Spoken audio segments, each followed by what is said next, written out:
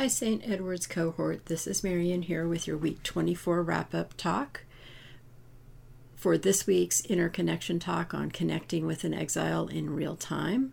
As usual, there are your interconnection talk, the experiential exercise, and the wrap-up talk, as well as the PDF transcript. There is also a bonus material entitled Help, I'm Overwhelmed and Blended with an Exile exercise. That might be helpful for some.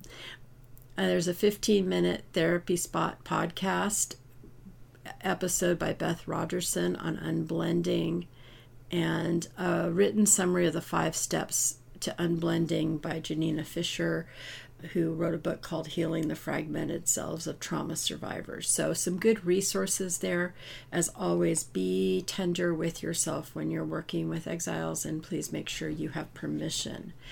For this next week, read pages 87 to 91 of the Self-Therapy Workbook, which is all of Chapter 14, all about finding out about an exile. Do 3 12-minute part sessions with an exile, and if the work is going well and time permits, feel free to lengthen these.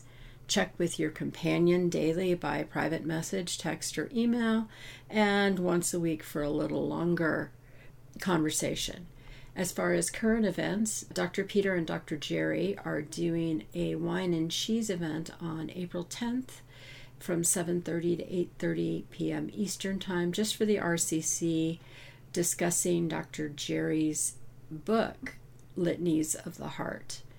There are actually only a couple of rooms left on the retreat, so if that is something you're interested in, I want to recommend you get your name in, deposit in on that as quickly as possible.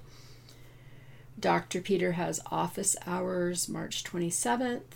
I'm going to be doing Ask Me Anything on April 3rd.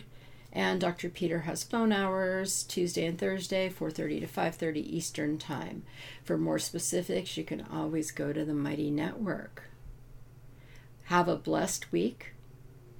Our Lady, our Mother, untie her of knots, pray for us. Saint Joseph, pray for us. And Saint John the Baptist, pray for us.